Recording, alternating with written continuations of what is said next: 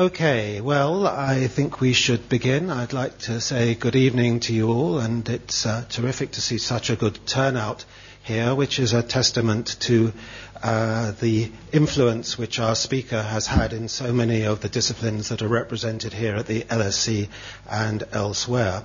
As a jobbing sociologist here at the school, I was honoured to be asked to chair this lecture by Professor Bruno Latour, in which he will, I believe, put forward the argument that my own adopted discipline, sociology, is in need of a new forefather in the shape of Gabriel Tarde.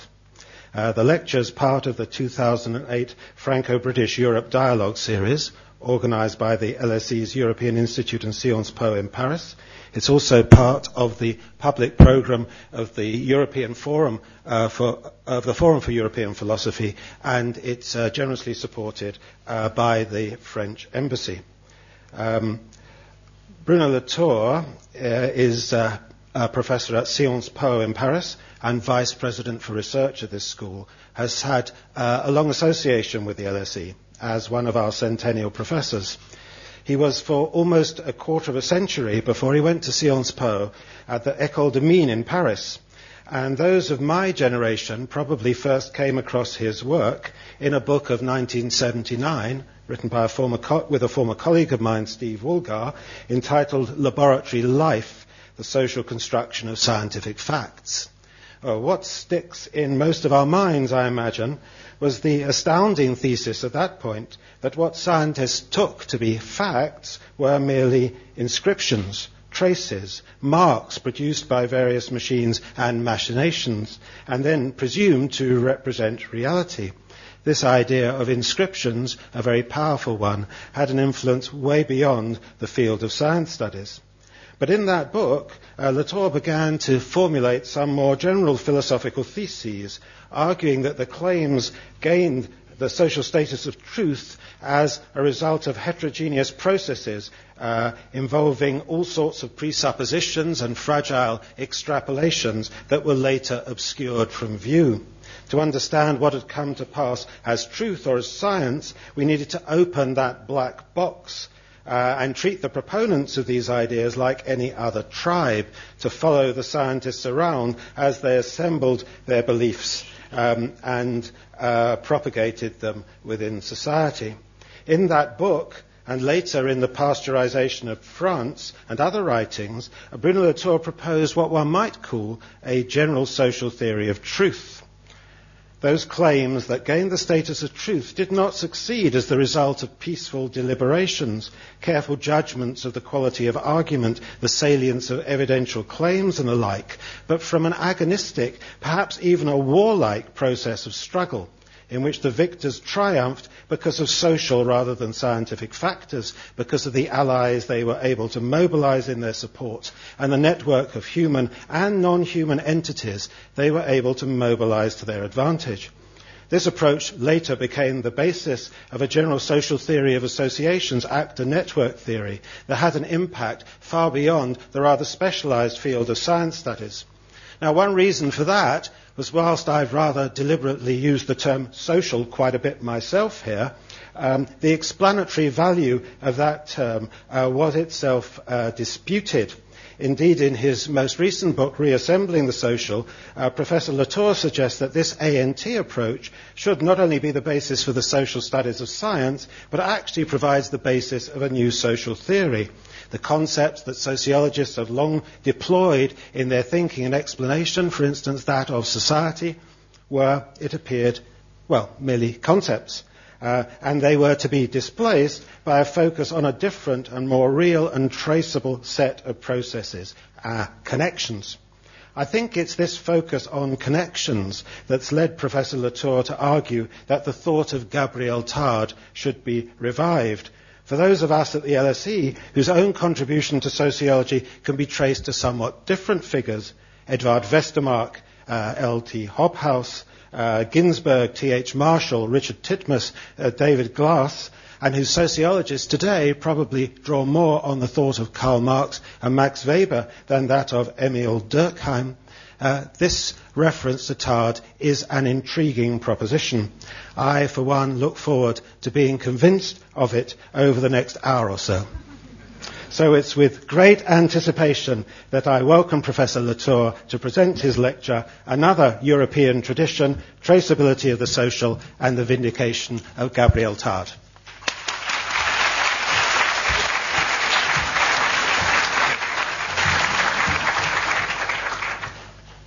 Thank you very much, Nick.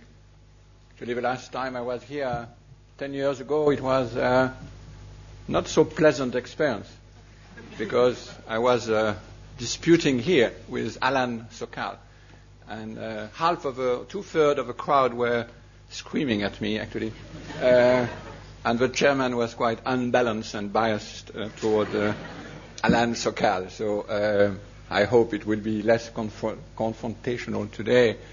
But it's a great pleasure to be back at the LSE. I'm not going to convince you of adding another grandfather to your ancestry. I'm more interested in repairing an injustice, so to speak, which has been done, not for any reason of archaic past. I mean, it's not to go back to a history of sociology, of which I'm not a specialist anyway, but to try to get back a feeling for three different arguments, which I want to present. Maybe I will have no time for the third, but the two first one.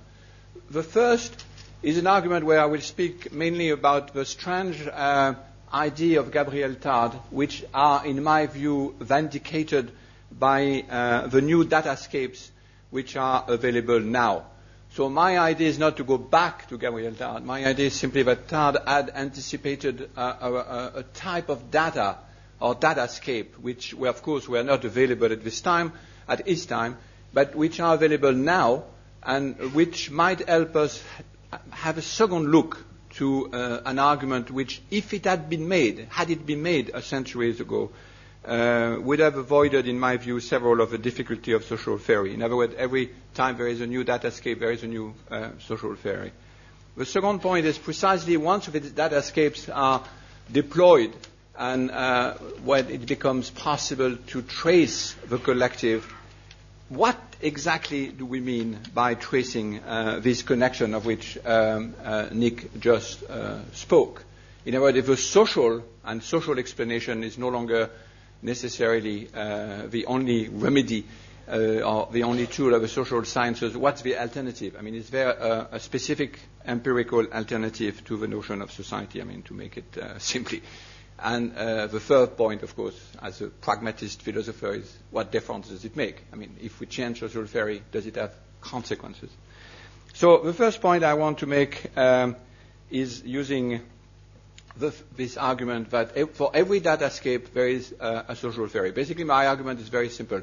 The debate between Tarde and Durkheim, I'm sorry, I'm taking two French guys which are not necessarily so well known here, but that's part of the European enterprise and European forum, is that it's basically a huge dispute about what it is that the social sciences should study. So I remind you that Tardes never stop at the two big endpoint of most discussions in the social sciences after him, namely society or the individual.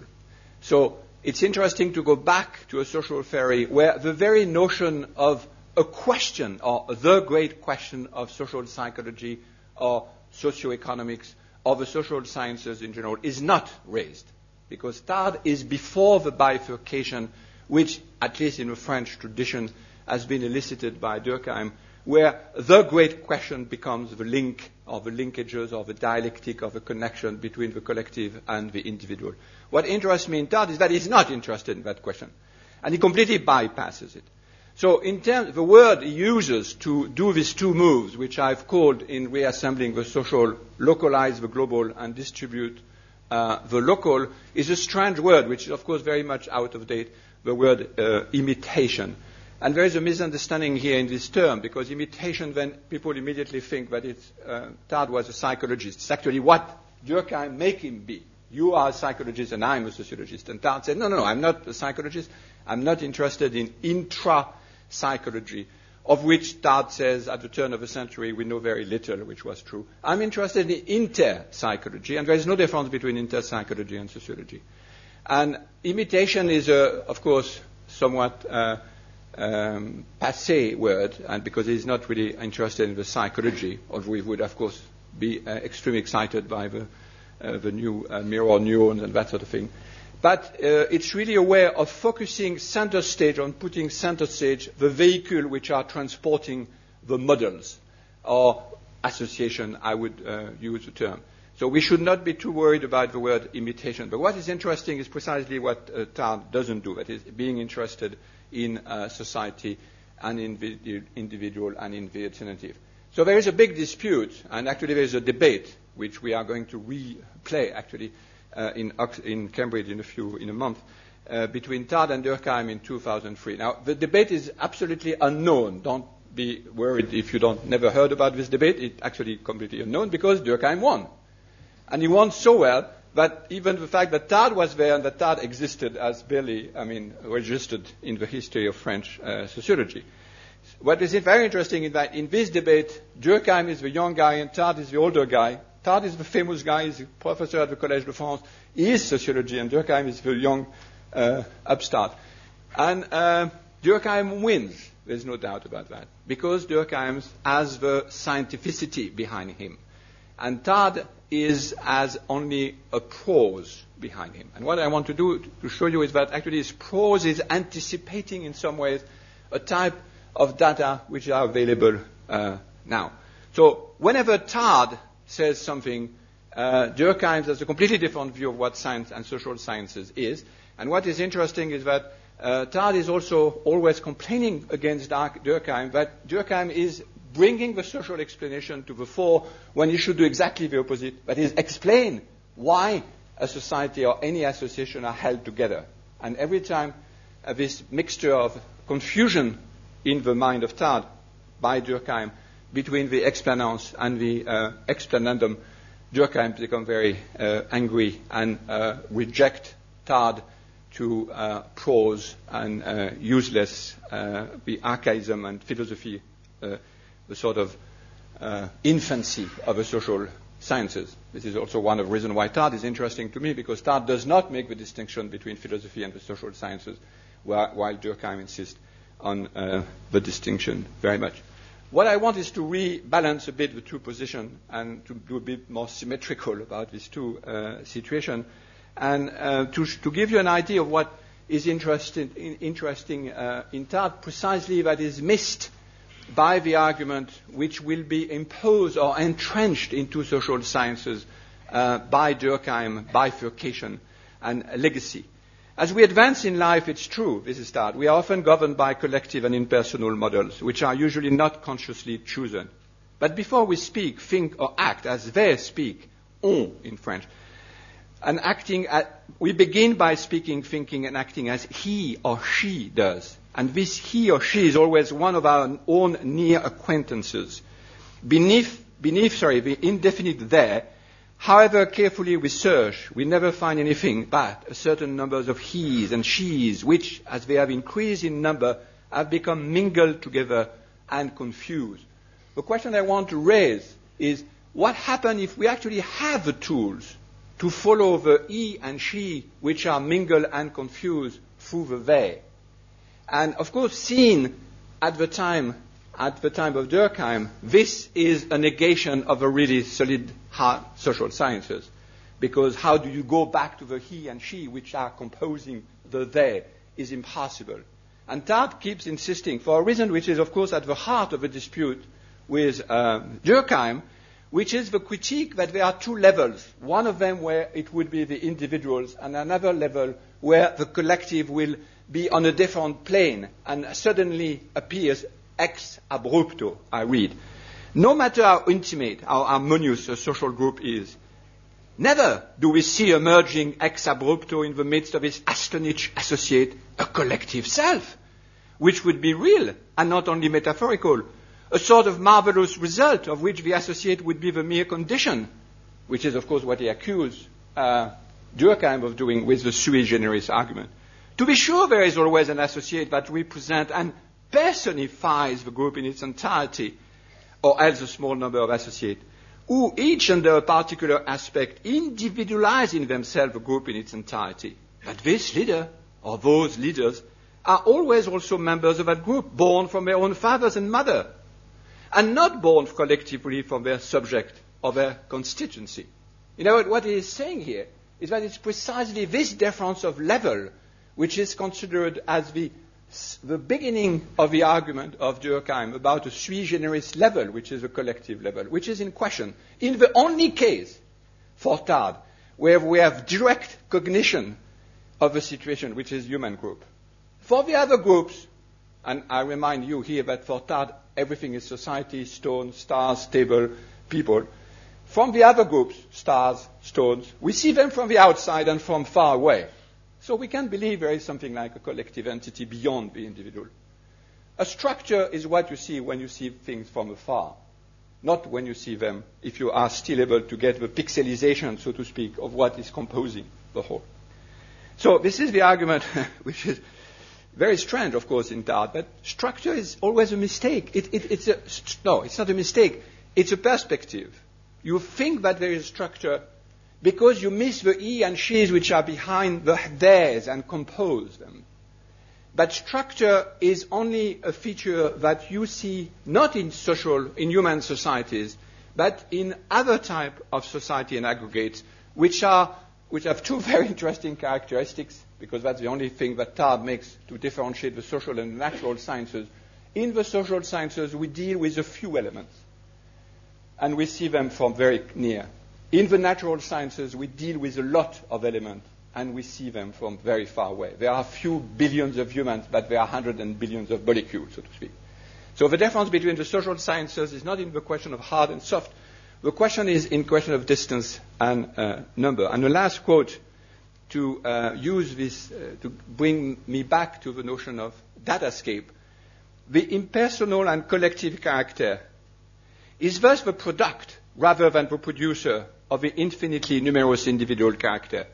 It is their composite it is their composite photograph and must not be taken for their mask. Etc. We perceive behind it, I'm going to the end of the paragraph, we perceive behind it a swarm of individual innovators, each sui generis, stamped with its own distinctive mark and recognizable among 1,000. And of course, this is a striking importation in social theory of Leibniz's argument and the argument of the monad. There is no individual, but there are monad. This is taken from Monadology and Sociology, a very, very strange book of philosophy and social theory. Now, what is a composite photograph? I mean, of course, the metaphor is coming from these images which were very popular at the turn of the century. I mean, the century before. This is one of the Galton's composite photographs, and we are used to many. This is a very strange composite photograph of President Wilson made out of 21,000 soldiers. And you see, we have some imagery and visualization of what it is to connect simultaneously the monads and the aggregates. Another case, which is well known on the web now, you can make your own, which is a President Bush made out of the dead in Iraq. So we are used to this sort of back and forth, but still the composite and the connection between the composite and the components are very naive. I mean, even though there are some striking visual effect.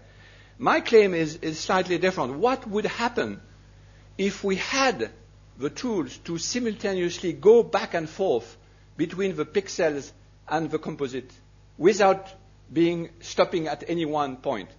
Will the big question of the social sciences, the connection between society and individual, be recast or not? That's what I'm interested in, one of the many reasons why I'm interested in Tarde. Does it make a difference if you change the way we navigate through datascape, that the question of seeing simultaneously the component, the monad, and the aggregate is different? And I think what I want to do, and I have to thank the gentleman who had to rush home today to find the only Macintosh of LSE, because I came here thinking there would be at least one. No, there was none. And the poor guy had to rush home and bring back his computer. I thank him very much. Thank you very much. And he managed to have it work. Just one example. We are completely now surrounded and bombarded with instruments. Oops. I think we had found the way. Oh, yes, okay. This is one of the many tools interesting for people who have masses of interviews and videos and who are trying to simultaneously have them housed and kept together and being simultaneously able to reach the data structure, enter into hear the video of people speaking. I'm sorry, I took the sounds enough. I mean, I didn't want to have the talk was complicated enough. With the sound, it would have been impossible.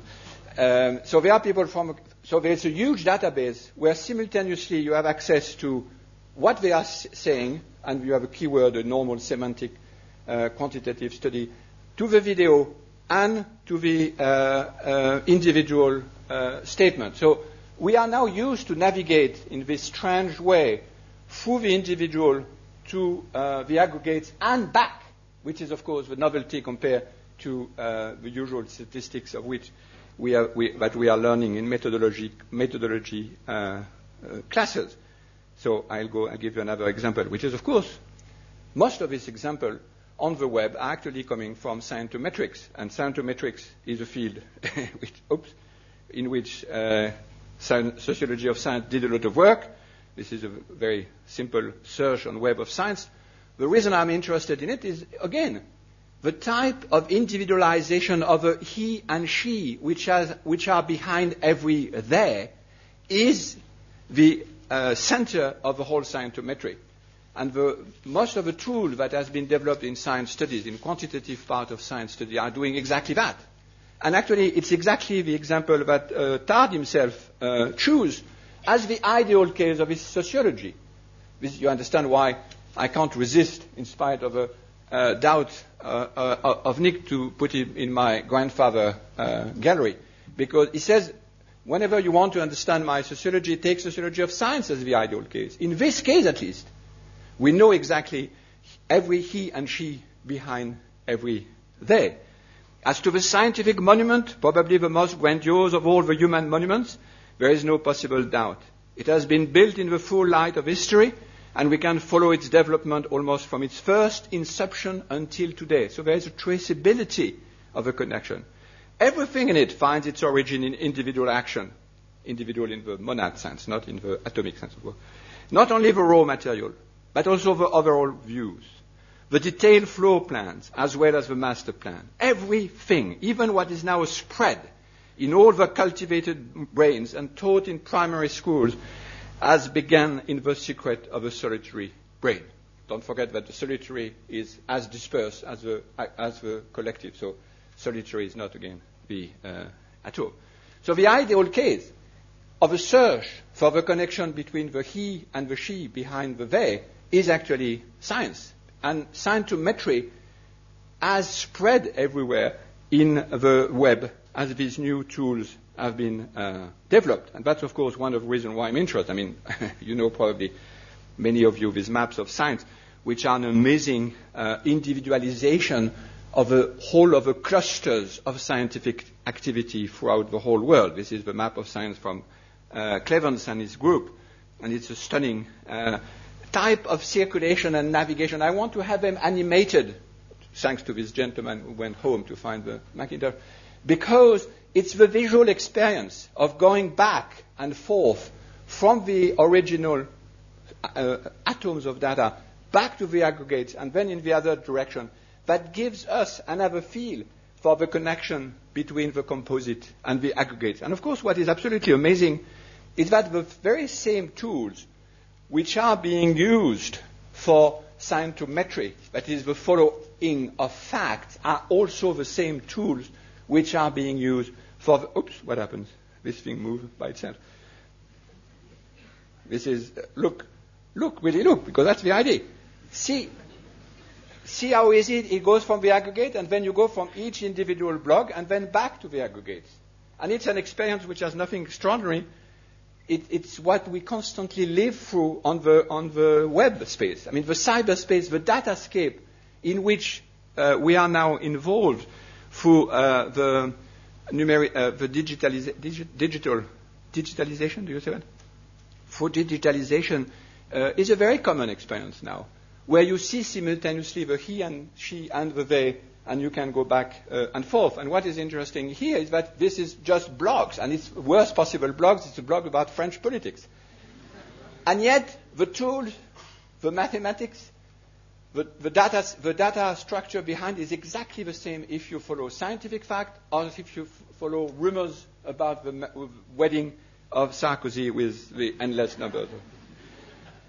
Which, of course, is great for us because precisely we are interested in the mixing of facts and rumors. And it's extraordinary for the first time to have a type of grasp, of empirical grasp, which Tarde called imitation, but which now has, in a way, the tools of its politics, if I can use this expression for Tarde. And I think you have understood. This is just an example from to show you that the monadology, the image of a monad is actually materialized by many of these instruments. This is the GovCom, a very interesting group in Amsterdam, which maps for you collective dispute about science and technology with an automated crawler, so to speak. And again, each point is an individual site, and inside each site you have access to the individual position and the text. And yet, you can go back and get the aggregate. And there are lots of problems, of course, in that. But it's a very different space. It's a very different visual experience. This is a group for my students. I choose it just because of a globular Leibnizian, Deleuzian nature of a datascape. Here. I mean, most of these visualization tools are actually completely empty, I have to say. I mean, they are very sexy, many of them, but they are not all interesting at all.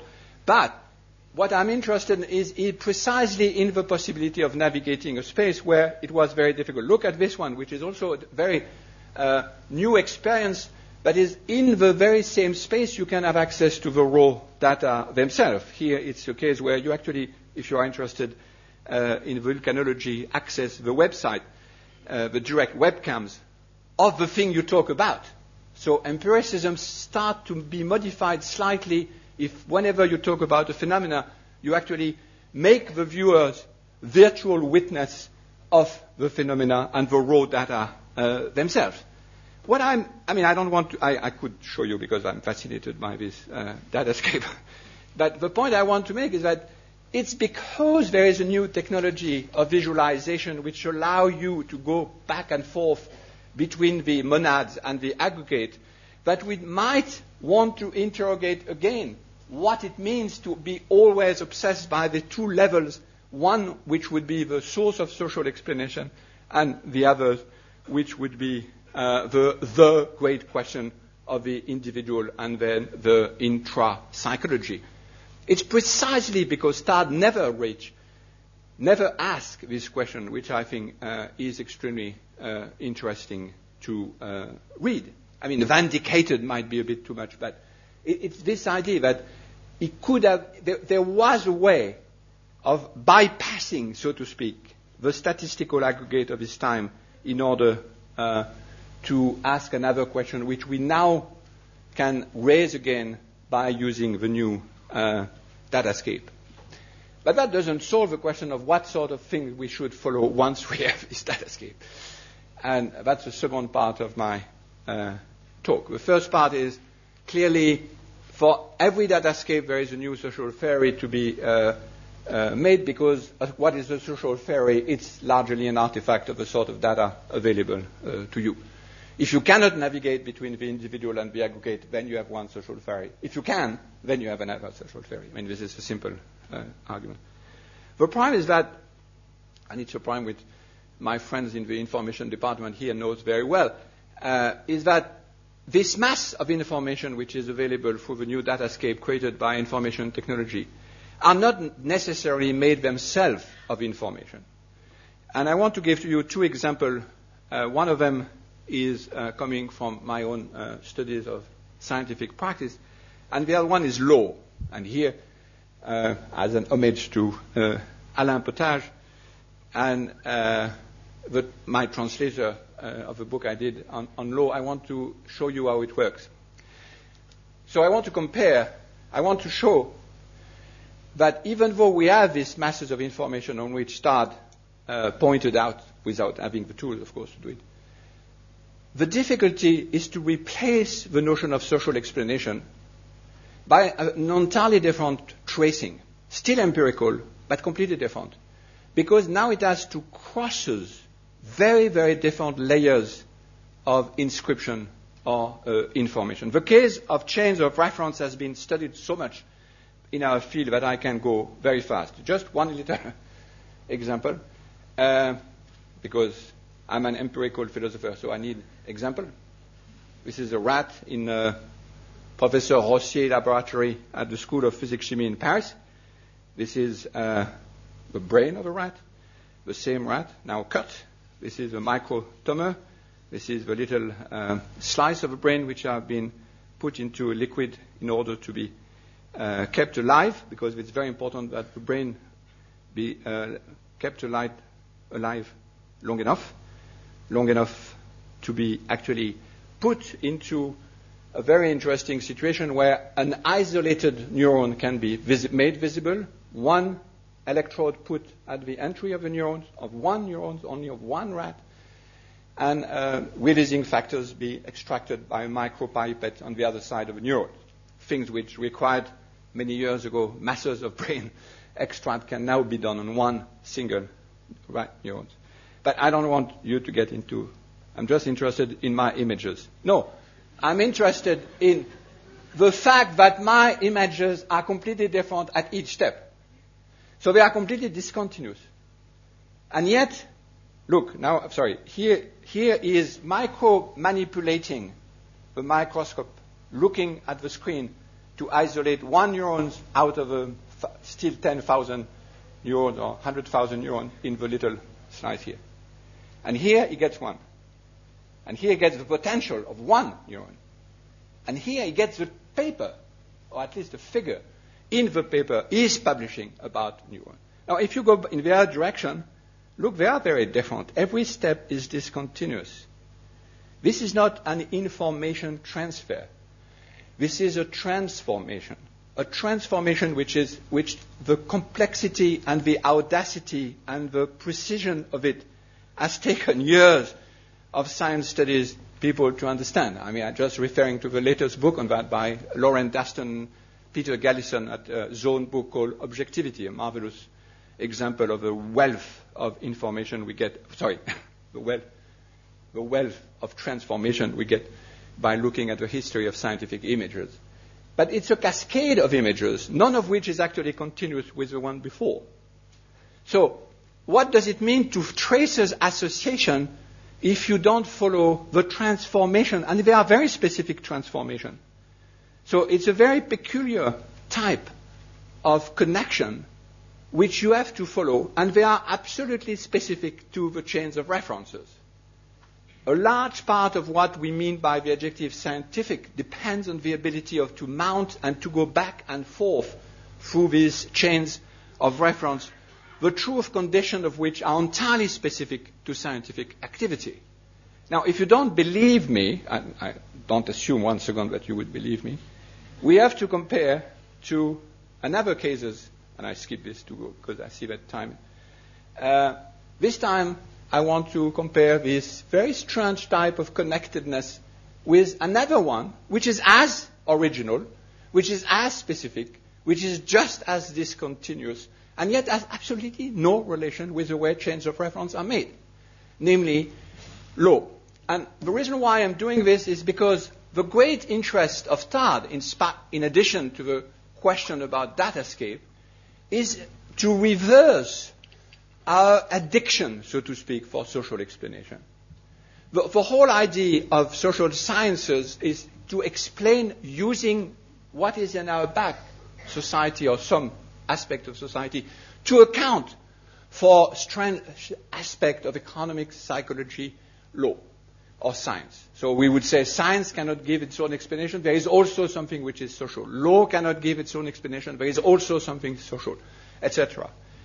Tarde reverse entirely the question. What if science was a way of connecting which was itself producing a large part of what we mean by being in a society? What if law was a way of connecting which would build, with completely different type of connection, a large part of what is meant by being in a society? If this were true, then there would be a complete reversal of a relation between the explanans and the explanandum. And I want to give you one example to show you the difference between the sort of very, very interesting change of reference you can see if you follow the cascade of scientific inscription with what you get into law. Now, this is a big problem, and Alan Pottage knows that very well. Here, I've studied an impossible case, which is the Conseil d'État, which is the most exotic things ever. And if I had to explain to you what the Conseil d'État is, it will take the night, and it will be boring as hell, in addition. You have some sort of the same function here with the law lord. Forget it about law. I'm no more interested in the Conseil d'État as Rossier is interested in the brain of the rats I showed in the slides before. I'm interested in extracting from the Conseil d'État 1 neuron, isolated 1 neuron, just the way law passes through a series of cases. This is the Conseil d'État, forget it. No, it's completely unknown to the French, so I am not going to bring it to the English. I mean, it will be impossible. What I'm interested in, what do you do when you have to encounter sentences like this one? I was doing my fieldwork, and then there was the question of, we have a journalist who is asking to have a card of journalist, which gives in France a lot of privileges. The problem is that she was drawing pictures of flowers. And the journalist committees said, this is not journalism. Journalism is about bombs, it's about coup d'etat, it's not about flowers, because flowers are everywhere, every year the same. She sued. Now, why in the French system do you sue the state for that? Forget, I won't explain that. But it ended up at the Conseil d'État, where the most advanced and the top level of French grandes écoles end up. And they had to spend an afternoon about this very important question. I have to say that they turned to me as the in-house philosophers and say, what would the philosophers say about, is she a journalist? And of course I had no time to say anything because that's what they said. They were not interested in my philosophy. And they were right. Because this is what the type of passage they were interested in. It being the case that Mrs. Hérault, the claimant, claims the status of professional journalist as an illustrator or reporter, and pursuant to the provision of the third subsection of Article L76 of the Labour Law Code, which states that, citation, the following participant in the editorial process shall be treated as professional journalist, translator, editor, illustrator, or reporter, given that, according to the fact of the case, the duties of Mrs. Hérault, who is employed in the magazine Rustica as an illustrator, consist in the illustration of sheets describing methods of gardening. And given that in this case, this illustration is sufficiently linked to current affairs as to characterize their illustrator as a reporter in the meaning of the foregoing provision, Mrs. Hérault is therefore able to claim the benefit party. Now, this is not, again, an information. And the problem with information, what I call double-click information, is that it's supposed to be the benchmark where all of these things circulate. Scientific reasoning, legal reasoning, economical reasoning, organizational reasoning, etc. But information double-click is precisely the sort of thing that does not capture the strange feature of being a journalist in the sense of the article. And I want to give you... I have 5 more minutes? Oh, yeah. Oh, okay. No, because I forgot. 15 more minutes. Oh, okay, fine. So you will have more of a Conseil d'État, more than you ever want to have. You see enough, yes. Law is great only on the condition that you get into it, because it's so strange. And I had the privilege of being able to watch the collective reasoning of judges at the Conseil d'État for along for 3 years, not continuously, but long enough. Boring, I have to say. Boring, yes. But very interesting. So, I'm sorry you have to get into the little detail because what interests me is how far we are from an information transfer in a case where nonetheless there is a clear extraction of something which I call the passage of law, which has its complete specificity, and yet it's completely different from the reference, that chain that I showed in many different works in science. So let's get into the dialogue. I'm sorry, there are 3 slides, but we need to get into it. All these guys are judges. Le Maine. So it's a case of an expulsion. Monsieur Farouk is a very negative individual. Psychological remark. He has been involved in heavy drug trafficking for which he has been definitely prohibited from residing in French territory. No solid proof at all is provided by the lawyer of the Council of State of the fact that his life is at risk. But all the same, Iraq is designated as the country of expulsion. We have taken account of what we currently know. We consider his fate with regard to Article 3, even if it's not Article 8. This is the European law. There is something European in my talk, by the way. He is married to a French woman. He has a French child. It's different. Very interesting. This is the translation for Marina. Marina Brinman is here. It's different to the case of 10 May 1996, which concerned an Algerian fundamentalist, the transportation of the case. By the way, the Conseil d'État type of reasoning is exactly common law type. It's one of the very great exceptions of French legal system. It's completely case-based and precedent-based. It's different from the case of 10 May, which concerned an Algerian fundamentalist who had abandoned fundamentalism. That case was clear. But here, I have doubts and want to submit the case to the subsection. The subsection is a small judge group, and there are dozens of others higher up. Dorval. I have doubt, but proof must be produced. Why does this lawyer not produce anything? That is what convinced me to harbor doubts similar to Le Maine. Because what is happening in Iraq is truly disturbing. This was before the war, by the way, but it's still disturbing. Yeah.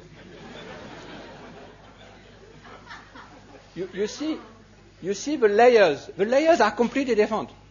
The layers of preoccupation are completely different. Some are factual, some are common sense, some are pure prejudices about this guy is really a bad guy, very negative.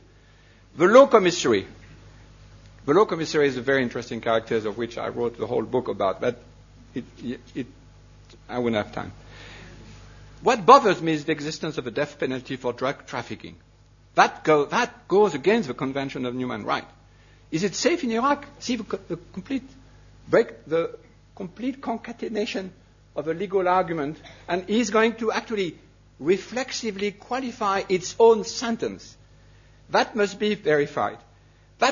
That's what bothers me a little. It's a bit more legal. So what is so interesting is that they are constantly also reflexively navigating about the following situation. Is what they say is actually producing law or not? Is it legal or not? And one of the very interesting elements I found is that they want to avoid formalism. So it's not a formal reasoning. They constantly, this is a bit more formal, or this would be too formal, or this would be too legalist. So there is a clear sense that we are detecting a passage of law, but which is very, very difficult to detect, and which goes through completely heterogeneous type of reasoning. Okay. The knitting of legal reasoning 2. The president. It's a small president, but it's a president here. But beware, it was the civil judge who failed to respect the convention and Article 3 by sending him back by force indefinitely. Can the administrative judge apply a judgment which is contrary to Article 3? Now, here we are in the technique. By the way, this is ununderstandable because the French system of law has 2 completely different systems. One for civil and penal law, and another one for administrative law. So they are disputing now territories between 2 different branches of law. Le Maine. It has been decided. We can't say anything. Res judicata. We are bound. The administrative tribunal only decides on the country of expulsion. The expulsion itself is dealt with by the civil court. I mean, don't ask why, because this is very odd. Luchon, indignant. Wait, we cannot allow such an important question to be left to the skill of a lawyer. We see horrible things on television.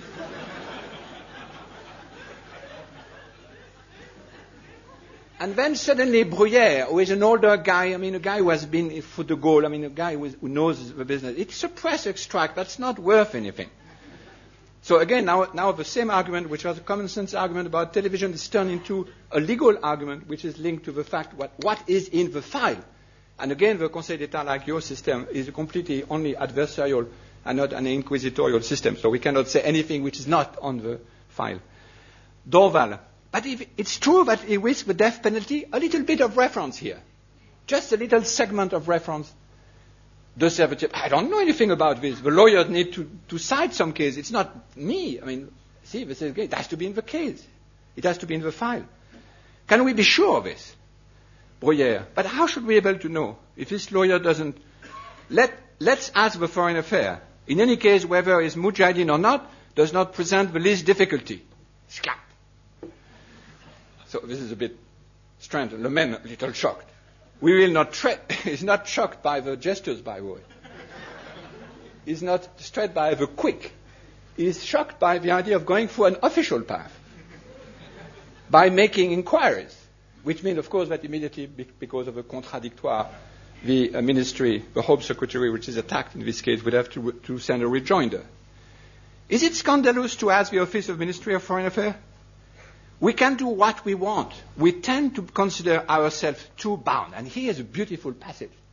Because the President suddenly realized that there is no law anymore here if we are bound. So between the hesitation of the first sentence, we should doubt a bit. I have a doubt. To this one, we should not feel too bound. There is, and the continuation of the exchange and interlocution shows it, the feeling that they have judged well. They have doubted, they have hesitated, and they have unbound themselves before taking the decision. The poor guy was, of course, expelled, and he probably quick, but that's not. Can we do this? We have the law on our side. After all, this is very important. Is this going to set a precedent? And suddenly we are back to the machinery of a case law, how do you say that? The case law. The stock of case law. So, my point here is how many different type, and this is a summary of the numbers of elements which define in my little ethnography the passage of law, how many heterogeneous features are determined by this very small type of association for completely different, completely heterogeneous layers, is what I call a legal passage, a legal network, if you want. So it's not that law is explained by a social something which would be beyond or on the outside of it, because there is absolutely no quorums from the judges, at least, in this interlocution scene, to do many, many other things than law. Obviously, law is not one of the elements, or it's not a sphere which is surrounded by psychological or prejudices or opinions and which should be kept away. The law is in the passage itself, in the same way as in the example I've shown of the reference chain. The quality of the reference chain is not in any of the image along or inscription along the cascade, but in the type of connection. Except the two connectors are entirely different. And that's where, let's go a little bit in this slide. Just the yellow part. Hesitation is certainly a very important element. They constantly qualify themselves. Have we hesitated enough? And that's a good sign that the passage of law, the way law has been through these different type and heterogeneous layers, has been well done. And the legal means, les moyens, which is a strange, very banal terms in French, which I still don't know how to translate in English. Means, legal means, but legal is not a good word because it sort of begs the question. Means, anyway. And then coherence of law and limits of law, etc. So the reason why I'm interested in that is that if you compare the masses of information, double-click information, masses, the datascape, available for the science, available for law, we have now masses of them. And we should take opportunity of them. And yet, if we want to be able to replace the notion of social explanation, we should also be able to differentiate the type of connectors which carry, if I can use this metaphor, from particle physics, so to speak. One of them carry law. The other one carry references without being able to produce a sphere which would be the sphere of science, another which would be the sphere of law. In other words, if we accept the argument, which I attribute maybe with some exaggeration to Tarde, that we completely reverse the relation between the explanandum and the explanans. In other words, society is not what provides the explanation, but what should be explained. And if you don't want to fall back in the notion of spheres, where would be the sphere of law, the sphere of science, the sphere of economics, and so on, the attention should be put on what, in a very almost embarrassing word, Tarde called imitation res, but they are really something else, which is what I'm trying to define in this second part of the lecture. They are connectors. They are vehicles carrying a type of truth condition. I've used the expression regime of enunciation or mode of existence. I'm still struggling to find the exact word. But the great thing is that they allow to replace the notion of society to help us having a sort of disintoxication cure of social explanation, which is quite useful. If you are overdosed with social explanation, it sort of lower the dose of social explanation. And yet, it puts center stage the type of connectors that do assemble the collective. Collective is the word I use to replace the word society. So this is basically, I had a third part, but you will be saved the third part because in the interest of time. If you had the third part, I would have explained why does it make a difference. So, it does make a difference, but you would have to believe me. But at least for me, it makes a difference because the politics is, of course, very different if we have a collective which is not already composed. And that's a great critique that Tarde is always always doing to Durkheim. Say that you are interested in the social structure, and then everything is already done, so to speak. The composition of a collective, the political composition of a collective is not visible. And he has this marvelous book which has been brought to the English attention through a special issue of Economy and Society by Andy Barry and Nigel Frith called Psychologie économique, which is the most interesting book of Tarde, where he makes precisely this very interesting connection between the Durkheim type of social theory and the reason why liberalism in the classical definition of the 19th century are in fact the same providential definition of economy. And Tarde is decisively interested in having a secular definition of society, which he thinks Durkheim does not. Thank you very much.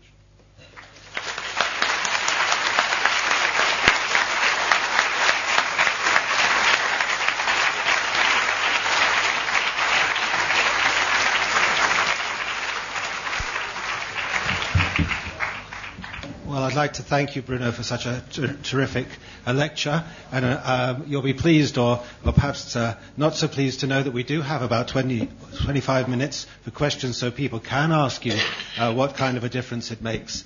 I must say, as I was listening to your wonderful lecture, and I've learned so much from your work over the years, I realized two things. One is how much I've got in common with your arguments, and second, quite how fundamental my disagreements are.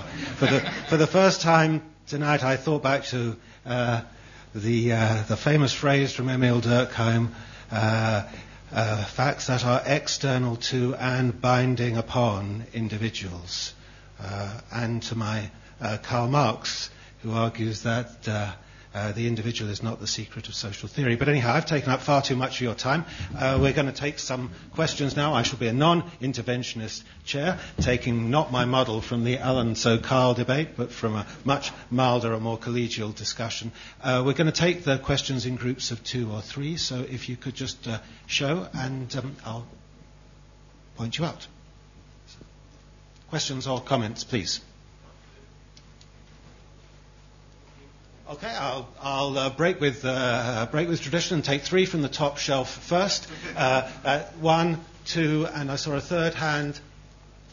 Yes, you first, please. You second. I will just take these 2 first, then, please. There's a mic, by the way, for those not familiar. Please wait for the mic. Thank you.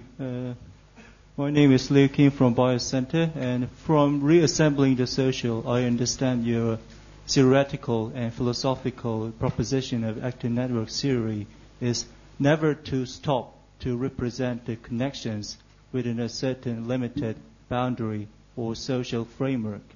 But if you actually represent these connections through some newly developed tools, computerized tools, representing some massive data sets, well, in that case, how massive the data itself is, it actually represents it creates some limited boundaries. So if you apply that kind of empirical approach, actually it means that you limit yourself into a certain boundary. And by relying on your own philosophical argument, someone will point out there are actually minuscule or microscopic actors that are still connected but not represented in the computerized tools. So in that case, how will you reconcile your philosophical argument with the empirical approach using the computerized tools? And how does the empirical approach differs from the existing social network analysis? Thank you. Okay, if I could also ask people, please, not to pile question on question. Try and keep to 1 question per person. Otherwise, Bruno will take all his time answering one. We'll take the next one. Yes, I was wondering about your suggestion. I mean, you seem to be suggesting that we should want to replace the notion of social explanation, partly because ideas of the social are artifacts. But I was just wondering, I mean, couldn't we ask whether, social ideas of the social can be black boxed and in a sense can become facts, so they can they can provide representations which themselves provide a means of other interventions. So, for example, a subculture or a small society of drug users doesn't really exist, but if it's black boxed into a subculture, it can actually be used to do things. It can be used by social researchers, governments, to reduce harms, increase arrests, and that sort of thing. So I guess I was wondering why treat the creation of facts by social scientists any different from the creation of facts by scientists? Shouldn't we have a respect for what the social sciences can achieve in the same way that we're supposed to respect what the sciences can achieve? Okay, we're going to stop there, and you'd like to respond to those 2? Very different questions. No, but the last one is very easy because, of course, that's a large part of what the whole study of the sociology of social sciences is about. And, of course, the performative ability of the social sciences is immense. And it's done now, I mean, in this school by the people who study, who completely renovated the study of accounting, as well as people who study, Foucault would have done it with the social sciences. I mean, so I think it's completely absorbed into actor network theory. The idea that the social sciences are one of the very active elements in performing the connection. But that doesn't solve the question of the sort of thing that we would be interested in the non-performative, reopening the controversy, so to speak, about the social. And in reassembling the social, I make the distinction between these 3 paths. Deploying the uncertainty, that's what I'm interested in here. The stabilization tool, which the sort of thing you alluded to, is extraordinarily important, and they make up the whole half of the book. I agree entirely with you. They have to be respected. But performing the social is not exactly the same thing as knowing about it. And that's the first question, which is, of course, very important. I might be completely in contradiction with my own principle, which is no point. It's a small point, but not enormous for us, because I'm interested in the datascape themselves. So if I have to choose between the datascape and my principle, I will change my principle. But I think they are not exactly at the same level. What we mean by boundary, I guess, is a completely theoretical argument about the fact that networks should not be stopped in advance. and I stick to this principle. But then we are limited by the type of data which are accessible, and here I'm a complete positivist. And the reason why I showed this little example is just to, it's not to convince you that they are very good. It's to show you the type of movement in the space which is so different from what we have to do when we do statistics. It's simply the possibility of going back and forth which is interesting. So, and the kind of social network is, of course, I'm not a specialist of that, but I think the same with social network. What is so interesting in this visualization, the datascape, is again the possibility of navigating without having to choose between the monad and the aggregate, without having suddenly to a great doubt about the quality and the solidity of the aggregate is instilled when you do practice with this datascape, and I think that's what is interesting. I know that, of course, any social theorist would say we don't want to, what's the expression, to make the whole, philosophical term escape me at the moment. To reify. To reify, yes. Oh, yes. Good old Marxist term. That's good to have a Marxist with you on the table. Reify. Now, it's one thing to say we don't want to reify it, and it's another to have a tool which allow you not to do it, because reification is in the tool. That's what I mean by the artifact, actually, by the way, in the question. I didn't say the social theory is an artifact. I say there is one way. Whenever you manipulate a type of data, necessarily you will have some sort of social theory which will sort of jump out of it, so to speak. Okay, let's take another group of questions. I see one there, and one here, and one here. So you first. And gentleman there, person there. You had the quote up earlier, I wasn't sure if it was yours or Tarde's, about structure being an effect of distance, and then talked about the ability to flip between the structural perspective of the sort of from afar and the pixelated perspective from up close, and repeated this possibility that new technologies allow us to jump from the sort of aggregate to the pixelated and to the very local. But another possibility that quote seemed to open up to me is that the possibility of doing social science which is quite distant but not very distant, somewhere in between the distant and the proximate, and that there could actually be endless shades of grey between the theoretical and the ethnographic. Is that something that makes sense to you, and do you think there are possibilities for types of social science which are neither Durkheimian nor Tardian in the kind of dichotomy that you sort of introduced here? Yeah, hi. Thank you for your talk. I thought it was really good. And this is perhaps more of a verification of my own influences rather than perhaps a challenge. But I was thinking that Badiou's recent translation into English has kind of got a lot of the people that act in network theories, like myself, talking about the idea of the n-1 as opposed to the n+1, if you like, whereas active network theory and your sort of traceability is a constant addition or constant tracing, and the idea, Badiou's idea about the ontology is to be found in the n-1, if you like, and the state of the situation and the event which he says. So I was just wondering if where that sits in your talk of Tarde and Durkheim, and perhaps if there's a place for that kind of ontology, if you like.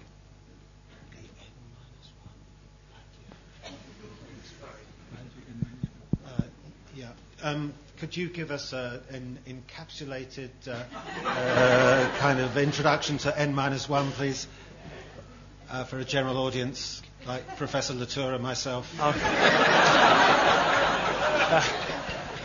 In that case, no, I'll leave it then. It's okay. My apologies. We'll get a reading list from you afterwards. Okay. I would just like to ask for clarification for myself. If I understood you correctly, you said that every new datascape requires or should trigger a new social theory. And I'm just wondering how many social theories should I expect in the next week? Thanks. Well, on the n-1 question, no, I think it's a more serious question. Is the last one? We need habits of thought which are helped by the way we manipulate data. The whole actor network theory is just an empirical a way to try to get at some sort of a connectedness which were invisible before. Before we started the study of scientific practices, we were obsessed. I mean, the only tool at our disposal was this notion of the social, which unfortunately was repeated by my introducer, by the way, at the beginning. So a social aspect of science studies and scientific practice was exactly what disappeared, in my case, 5 minutes after having entered the first study at SOC 30 years ago. So it's clear that the social was not up to the task. So my undertaking is, okay, if the social is not up to the task to understand something which is as central as scientific activity, what's the alternative? And that's why I keep trying to look at the alternative. Now, the reason why I find this new visualization tool serious is precisely because it allows to navigate in a way which is quite original on the central question, which has been made central by the Durkheimian in our French tradition. And I want to make sure that I understood your question, because the opposition between Tarde, the ethnographer, and Durkheim, the aggregator, is Durkheim's position.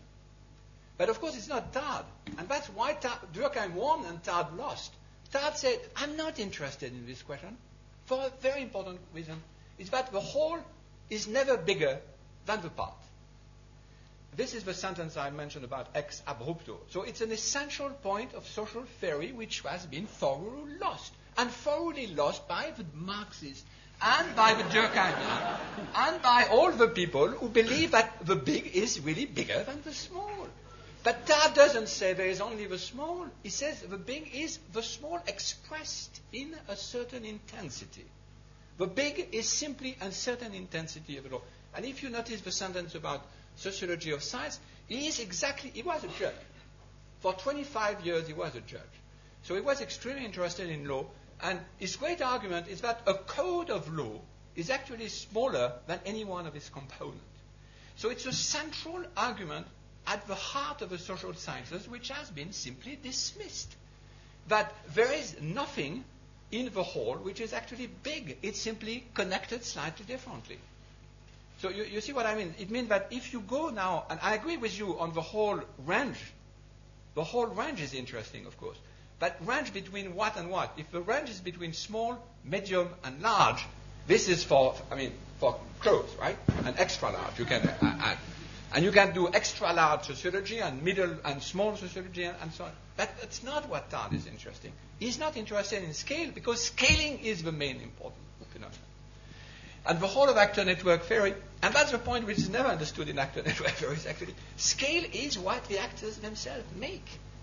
And scale is not what you fix in advance. It's precisely the result of the work. And I think that's still a very important insight.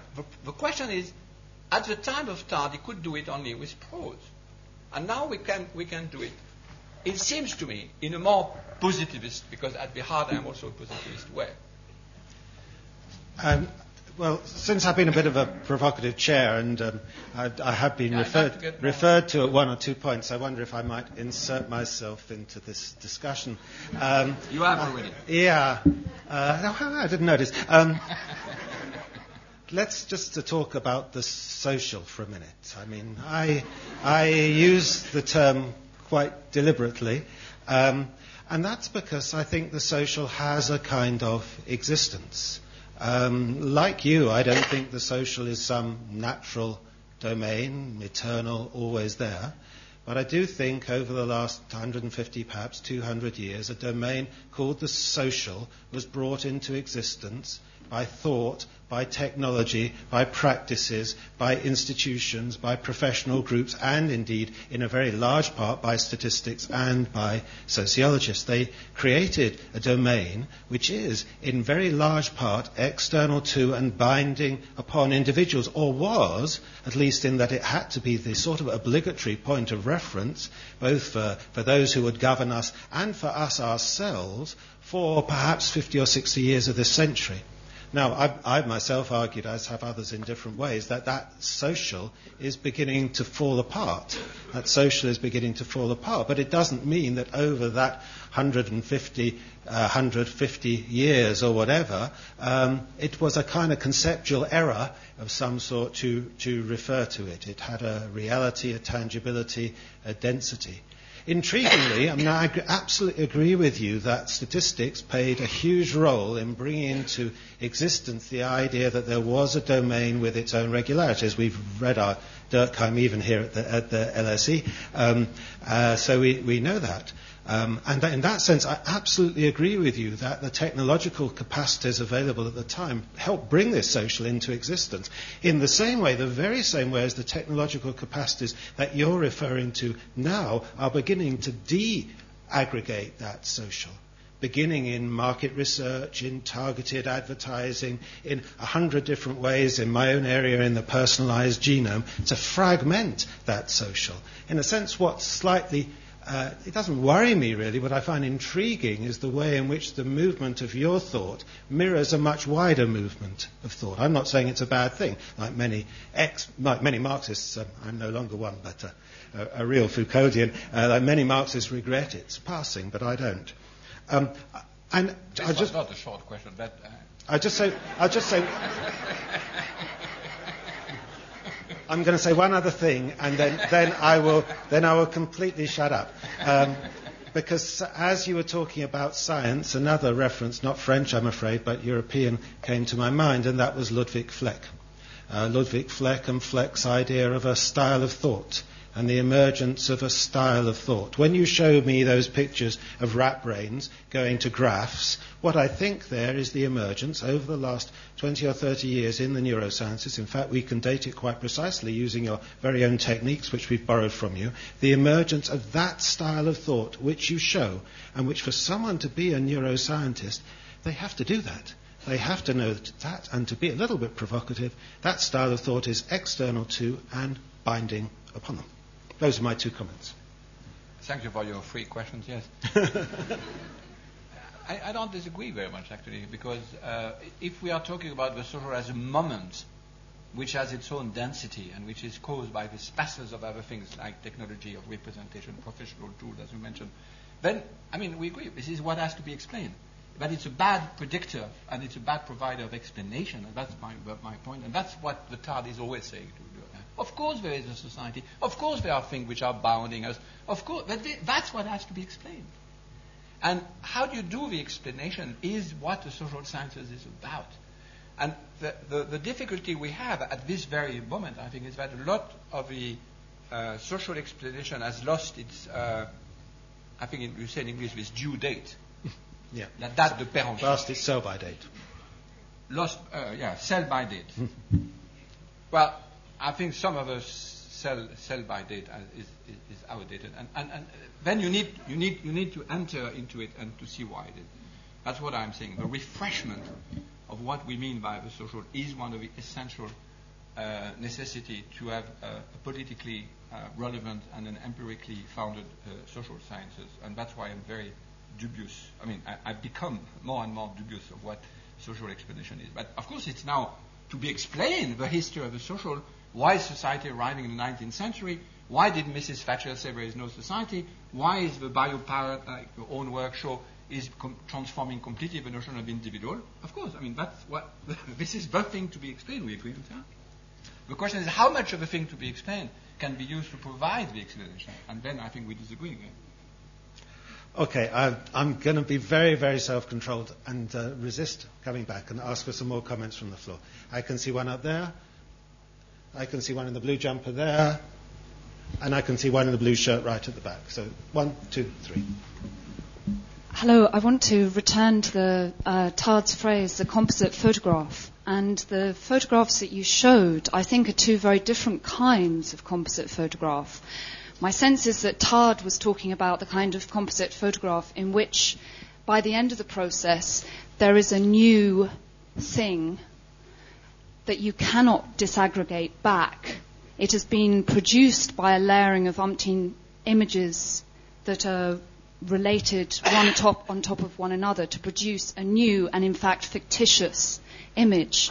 That is very different from the image, say, of George Bush, where we can see George Bush, we can also see umpteen different, smaller faces.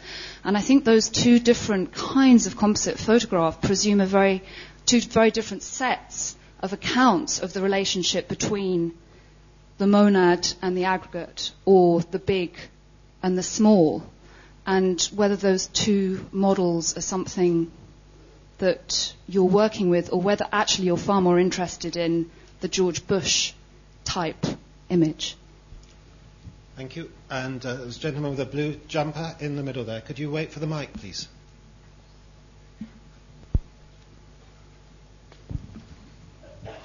Yes, this question is really building on a question that was asked by a woman at the front that I think got lost with the excitement on the stage a few minutes ago. It's basic. I'll ask in a slightly different way. How does one know when there is a new datascape, a qualitatively new datascape, as opposed to simply a slightly evolving version of the same model? Okay, and the third one in this group at the back there. I'm feeling a sense of frustration. I'm wondering if you could give us some more specific hints, specific consequences from part 3. Okay.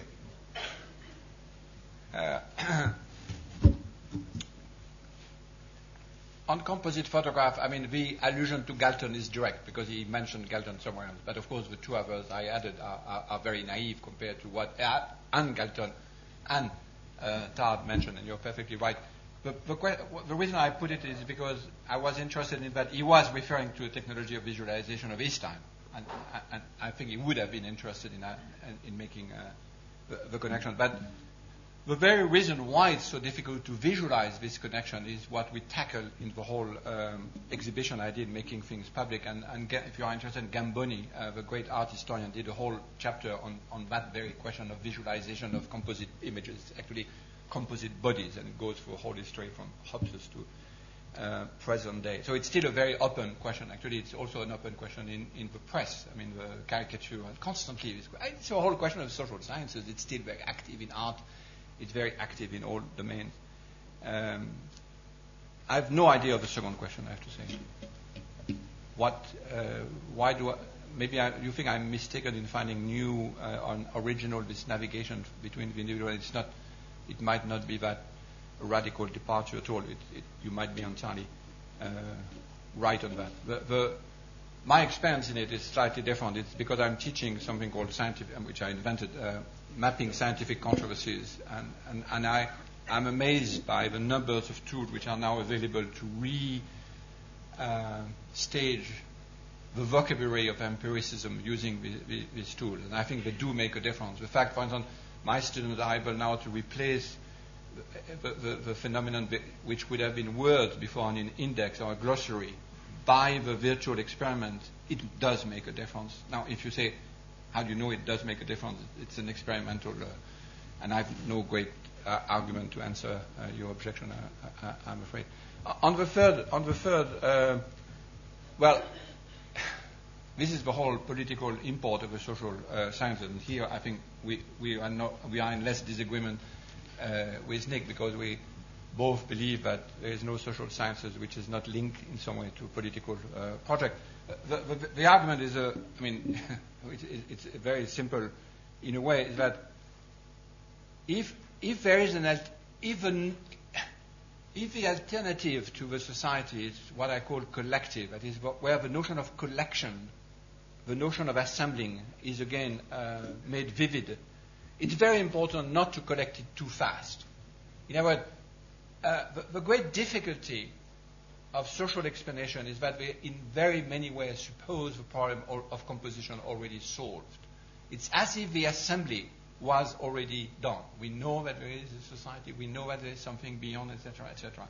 So the work of composition, the political task of composition, and politics is, in my terms, is the progressive composition of a common world, is done on the cheap, so to speak. There is no, try to explain that in politics of nature, there is no due process in composition.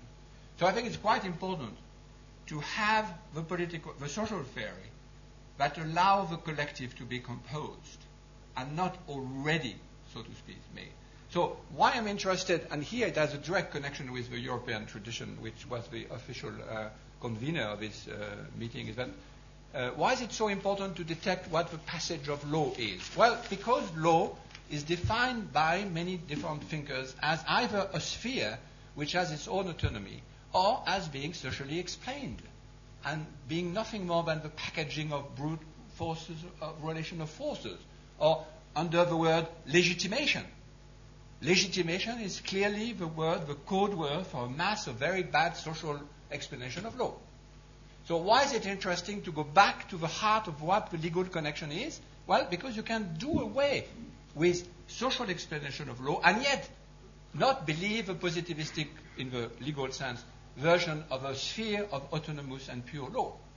Same thing with science. It's an extraordinarily important element for political aggregation and mobilization, especially at the time of ecology, that science be a realistic version of what science is, be in our hands. As long as we have an epistemological definition of science, we don't. We have a divorced sphere of pure science, isolated from the rest, which can only be criticized by using social categories. The whole social... Last time I was here, we debated just that. And we won that war.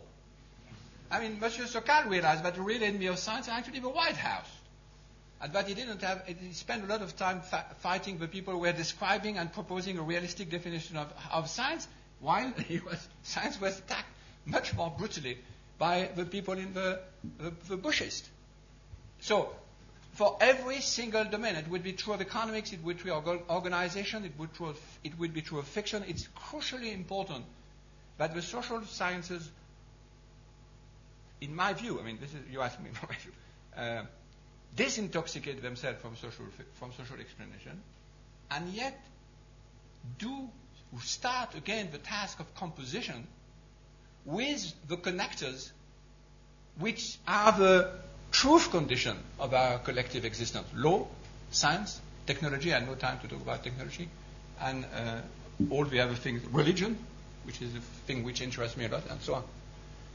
So this, if I had had time, but it would have been ridiculous to get into this question so late, that's the direction I would have entered.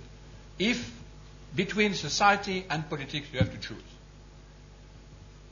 That's my brief answer. Well, I think that is a terrific place to close this discussion.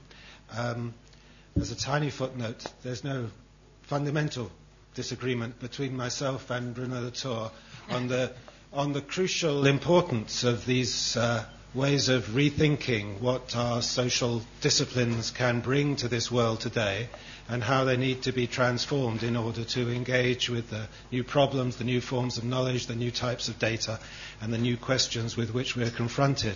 And I think Bruno this evening has given us a very good demonstration of why, since 1979, when I read that first book, he's been one of the most powerful, provocative, and innovative voices that we've heard across the social sciences, both in science studies, in anthropology, in philosophy, in politics, and within the heartland of sociology itself. So I'd like us to thank him in the normal way for a fantastically creative and thought-provoking talk. Thanks very much.